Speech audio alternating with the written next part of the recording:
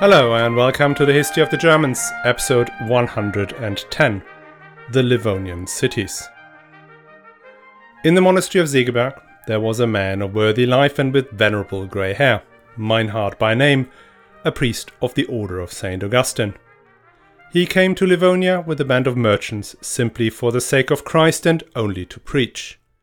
For German merchants, bound together through familiarity with the Livonians, were accustomed to go to Livonia, frequently sailing up the Daugava River. So begins the chronicle of Henry of Livonia, a German missionary who tells about the foundation of the bishopric and city of Riga, the conversion of the pagan population of what is today Latvia and Estonia, and the cruel antics of the Livonian Brotherhood of the Sword. In this episode, we'll touch upon the Livonian Sword Brothers, and we take a first glimpse at the Teutonic Knights. But this is the history of the Hanseatic League, and so what we really focus on are the merchants, specifically the merchants from the Society of German Merchants who frequently travel to Gotland, the Gotlandfahrer who we met last week. Because the tale we hear today adds the other important streak to the structure of the Hanseatic League, its willingness to use military force in the pursuit of profits. But before we start, let me tell you that the History of the Germans podcast is advertising free, thanks to the generous support from patrons. And you can become a patron too and enjoy exclusive bonus episodes and other privileges from the price of a latte per month. All you have to do is sign up at patreon.com/historyofthegermans or on my website, historyofthegermans.com. You find all the links in the show notes. And thanks a lot to Spencer B., James K., Atlas M., and Kate R.S., who've already signed up. When we left the emerging Hanse last week, they had just established themselves on the island of Gotland. They founded the city of Visby and convinced the Gotlanders to take them to Novgorod, the great entrepot of all goods the wide steppes of Eastern Europe could offer. There, they had established a trading compound to buy the beeswax Europe needed to bathe its churches in divine light and the furs the fine lords and ladies of the splendid medieval courts craved. And last but not least, Novgorod stood at the end of that vast system of interconnected rivers that allowed the Varangians to travel from Scandinavia to the Black Sea and on to Constantinople. On those same rivers, thick, dark fir tree honey went south and silks and spices came up north. Thanks to the friendship, or the naivety of the Gotlanders, the Lübeck merchant had wrangled themselves into this trade. They brought up cloth from Flanders and Westphalia to the shivering northerners, as well as the valuable salt needed to preserve the food for the winter. Getting to Novgorod was, however, a challenge. It involved sailing roughly 800 kilometers or 500 miles from Gotland to Kronstadt, that island off St. Petersburg, where the wares had to be moved to another set of ships. Then they had to go 130 kilometers up the Neva River into the Ladoga Sea, most of that whilst being under constant threat from raiders. In Ladoga, there's another change of vessel for the last 200-kilometer trip, again upriver, to Novgorod. There had to be a quicker and simpler way. Well, geographically there is one, absolutely. There is the Daugava, Dwina or Duna River that flows into the Baltic, a mere 400 kilometers or 200 miles east of Gotland. The Daugava is quite a useful river. If you track it upstream you get to Vitebsk, where you have portage links to Smolensk, where one can pick up the Dnieper down to Kiev and then Kharkiv, the Black Sea and Constantinople. Or you can go further on to Tver, where there's another portage link to Novgorod. And if that wasn't enough, from the mouth of the Daugava Duna you can pick up the land route directly to Novgorod, which may be a long drag, but along an established route.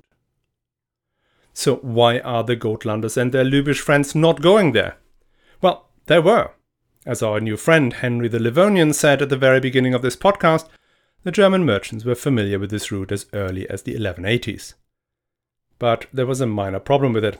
The people who lived at the mouth of the Daugava were pagans, and not any pagans, but a Baltic Finnish peoples the Germans called Lets or Livonians in Latin. The Livonians were, however, not the only ones living in the area. There were other groups, the Semi-Gallians, the Selonians, the Latgalians, the Curonians, and the Lithuanians, who controlled the large area to the south. All of these groups saw no reason to change their religion or their way of life, or letting the merchants live there permanently. So, when Meinhard of Segeberg, the German missionary, arrived in 1184, he had an uphill struggle. He settled on the lower Daugava at a place called Ixkli, and surprisingly converted a few locals. But progress was slow. In 1185, the Lithuanians, as was their habit, attacked the Livonians and burned the villages, including Ixkli. Meinhard and the other inhabitants fled into the woods, where the missionary came up with an idea how to accelerate the conversion process. If he were to build a modern stone fort to protect the local population, the Livonians would see the superiority of the Christian faith and gratefully join his flock. So he made a deal. If the Livonians were to convert, he would get some specialists from Gotland who would build them some brand new fortifications.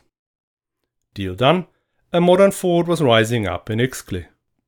After it had proven its worth in an attack from the Semi-Gallians, the people of the neighbouring village of Holm asked for the same, and again the holy bishop called upon the masons of Gotland to help. Bribery, as it turns out, is not a successful method to instill spiritual devotion. As soon as the last stone was laid, the ungrateful Livonians took a bath in the Daugava, something they believed would wash off the stain of their baptism. Meinhard, now minus a great deal of money and reputation, had to return to the piecemeal missionary approach of one soul at a time. Despite the setback, back home in Germany, the Archbishop of Hamburg-Bremen got very excited about Meinhard's attempt to convert the Livonians. He elevated Meinhard to Bishop of Livonia and the modest churchlet of Ixkli to the rank of cathedral. That elevation did, however, do nothing much to foster Meinhard's efforts. In fact, he kept being taken to the cleaners by the Livonians. This began to irritate the holy man to the point that he made plans with the German merchants who kept coming up the Daugava to trade fur and beeswax. The merchants promised to take Meinhard back to Gotland, where he was to muster an army to forcibly convert the obstinate Livonians. Meinhard, who, spoiler alert, will become Saint Meinhard, followed the other great saint of the time, Bernard of Clairvaux, in the doctrine that cold hard steel is a surefire means to implant the Apostles' Creed. At the last minute, the Livonians, afraid of the military confrontation, convinced Meinhard not to go, promising to get baptized again and become good Christians after all. Meinhard went back to Ixkli, only to find his recent converts splashing about in the Daugava again. That is when he sends one of his monks to go to Rome and ask Pope Celestine III to sanction a crusade against these duplicitous Livonians. Before the answer made it back to Meinhard, he died surrounded by his monks, but only very few parishioners. The ball was now in the court of the Archbishop of Hamburg-Bremen. As you may remember from last series, the Archbishops of Hamburg-Bremen have been hankering for a role as the highest church authority in Scandinavia and the Baltic since there ever was Christianity in Scandinavia and the Baltic. And you will also remember that at every single junction their hopes were dashed.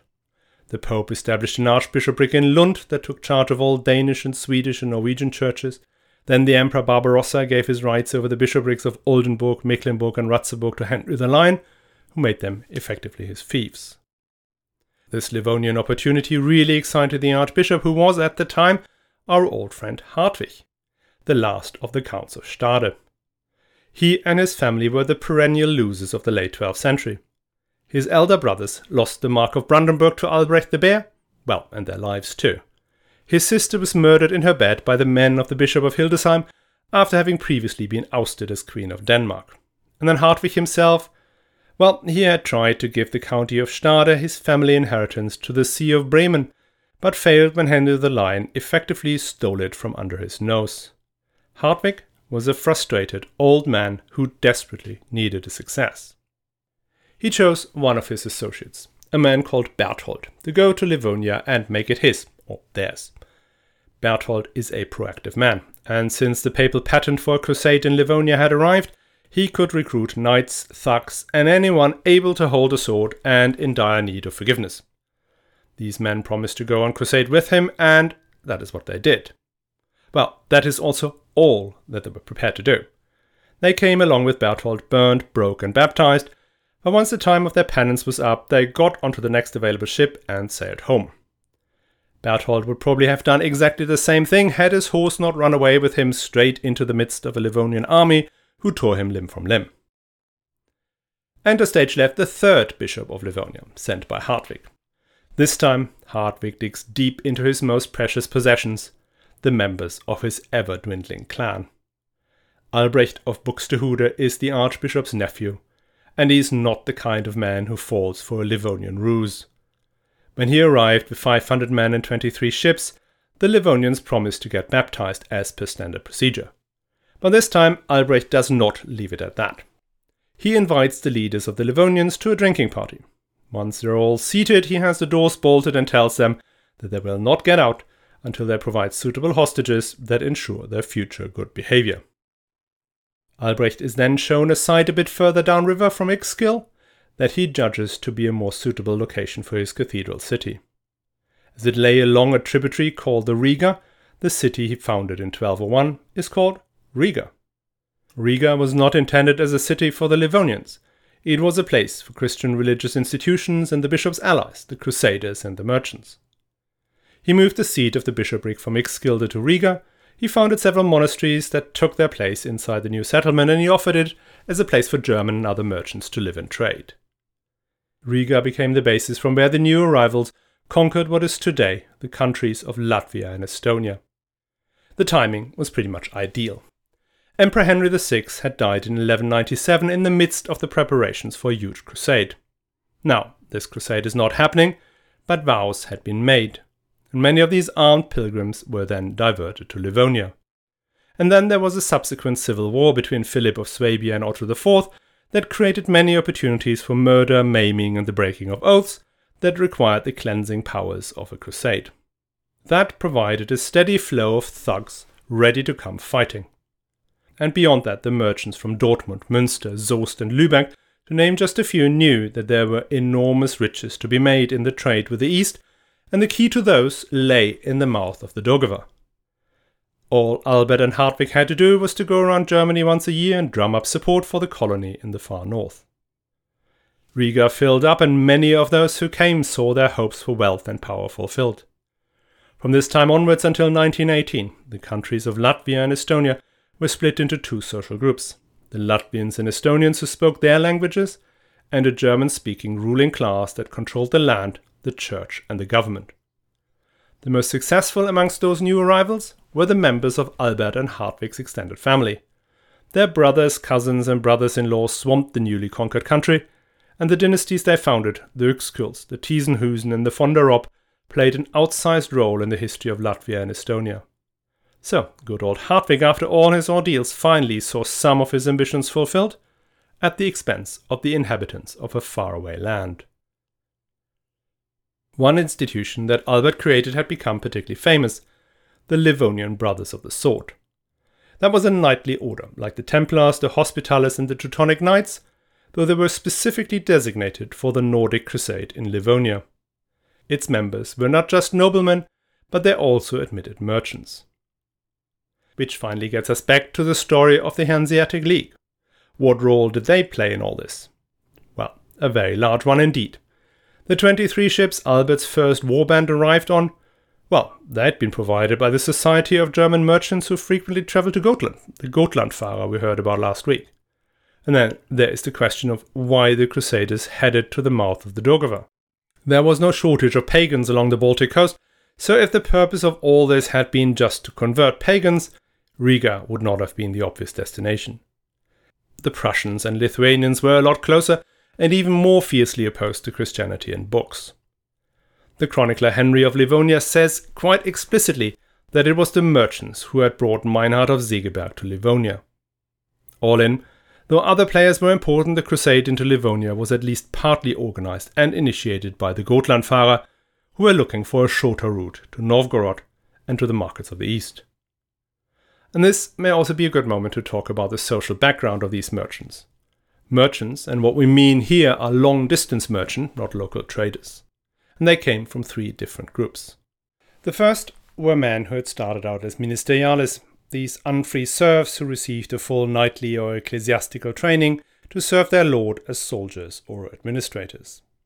These were quite common amongst the merchant class in the cities, and there had been seats of bishops or major princes. And it's not a surprise. They were often in charge of markets, tolls, taxes, etc., and hence had both an understanding of and an access to finance. In 12th century Cologne there was a man called Gerhard Unmaß, who became immensely rich as a merchant and banker, financing his lord, the Archbishop of Cologne's wars against Henry the Lion. The second group were free landowners, who had a base in the city from where they sold their produce and then gradually shifted to trading not just their own, but third-party wares. And finally, there are the people who came from all walks of life: entrepreneurial artisans, the administrators of ecclesiastical or princely manors, and sometimes just men or women who had a small amount of capital and turned it into a large pile by placing their bets right. One thing they all had in common was access to capital. To trade beeswax and fur with Novgorod, wine with England, or grain and fish with Norway required the funds to charter a vessel and fill it with the goods to sell. It would then take months to get to the destination, sell the goods, buy others before returning, and then selling those wares. Only then would there be a profit. Hence, in the initial phase of the Hansa, becoming a merchant required some startup capital, something only the ministeriales, the free landowners, and some artisans and some commoners had. Later, there would be financing options that opened the profession up to others who toiled in the counting house of a merchant or trained on the ship of a successful captain. What's also interesting is that until the end of the Middle Ages, these long-distance merchants, once admitted to their city's guild, would not experience much social differentiation with the nobility. Their lifestyles were almost identical. Whether you fight in a king's army or undertake arduous journeys, in both cases military prowess is a crucial part of your life. The luxuries you use and display are also the same. Knights who became merchants did not take a step down in their social ranking, at least not in the 12th and 13th century. Hence, it's no surprise the Livonian brothers of the sword admitted merchants to their ranks, and that merchants from Bremen and Lübeck were instrumental in setting up the Teutonic Knights in Akon. The sword brothers, as they're often called, were never particularly numerous. Estimates are of 80 to 120, though in battle they would weigh in at about 1,000 to 1,500 with all their attendants, squires and infantry support. They were also a bit of a disgrace. They had been given the same stature as the Templars, but their background and general demeanour was a lot rougher. The first master was killed by one of the brothers with an axe, and there was almost no crime these guys had not been accused of. Their military usefulness was also limited, since the terrain was not really suited for heavily armoured knights. Where they excelled was in organising crusades, sieges and the building and defending of forts. If the sword brothers weren't the secret weapon, what really accounted for the bishop's success was that the local peoples were divided.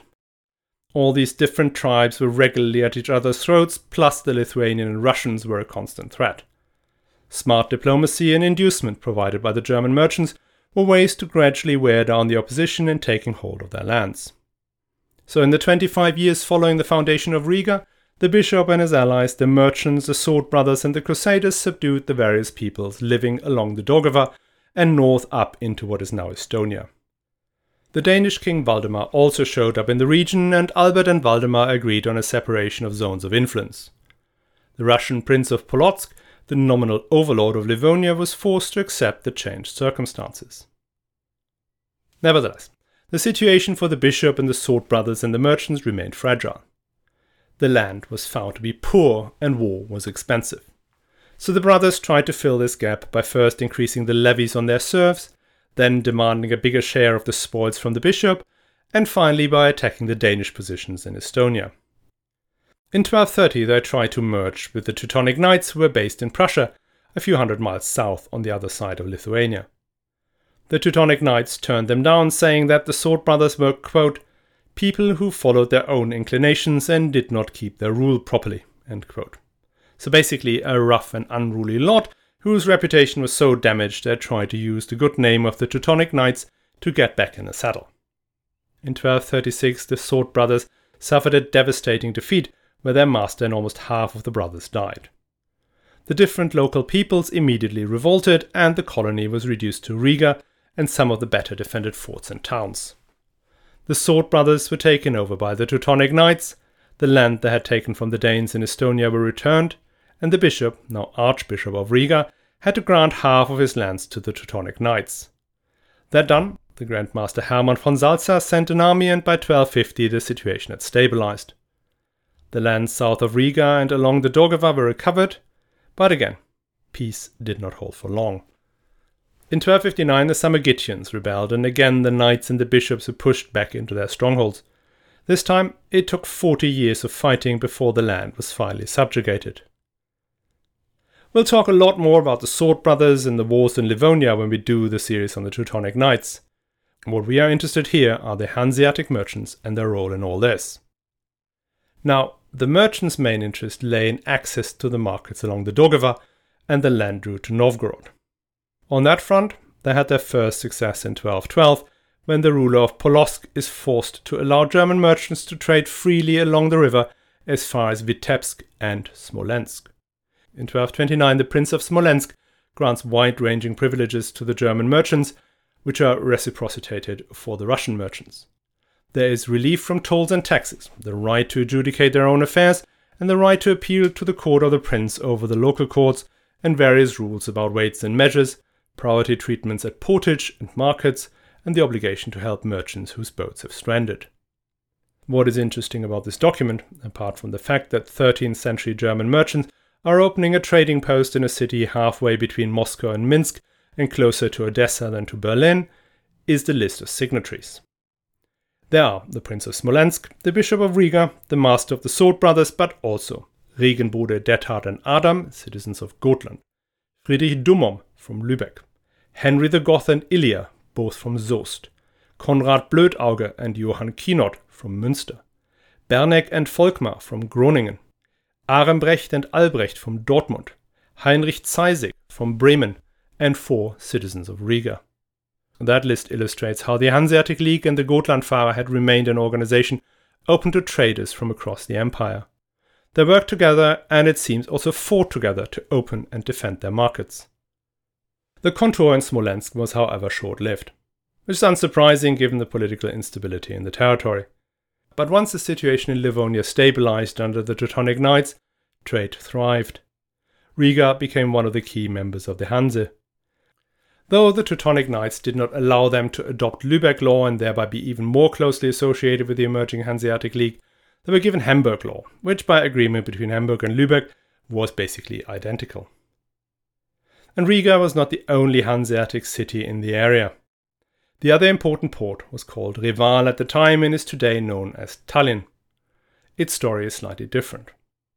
The Crusades into Estonia were led by the Danes, and it was the Danes who expanded an existing Estonian settlement and trading station. Then the Danes had to leave in 1227 due to a serious defeat back home, and the Livonian brothers moved in. With them came 200 German merchants who quickly settled in the town. Now the Sword Brothers did not stay beyond their defeat in 1236 when the Danes returned. But the Hanseatic merchants held on in Tallinn. They convinced the Danish king Eric Plowpenny to grant them the city laws of Lübeck, and Tallinn quickly gained a high degree of independence from the Danish crown and integration into the Hanseatic League. Now Tallinn is even closer to Novgorod than Riga and became a key harbour for the trade with fur, beeswax, cloth and salt. 2 other places became important. One was Narva, even further along the coast and closer to Novgorod.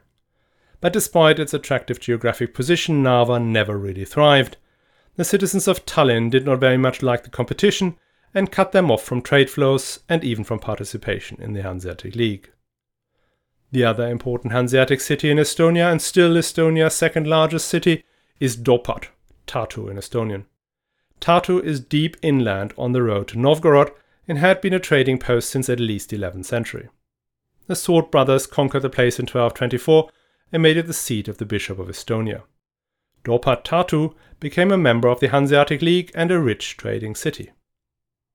Now, as the Danish kingdom went through its darkest time in the 14th century, the Teutonic Knights bought Estonia off the King of Denmark and held it until the 16th century. Riga, Reval/Tallinn, and Dopad/Tartu played a major role in the Hanseatic League history.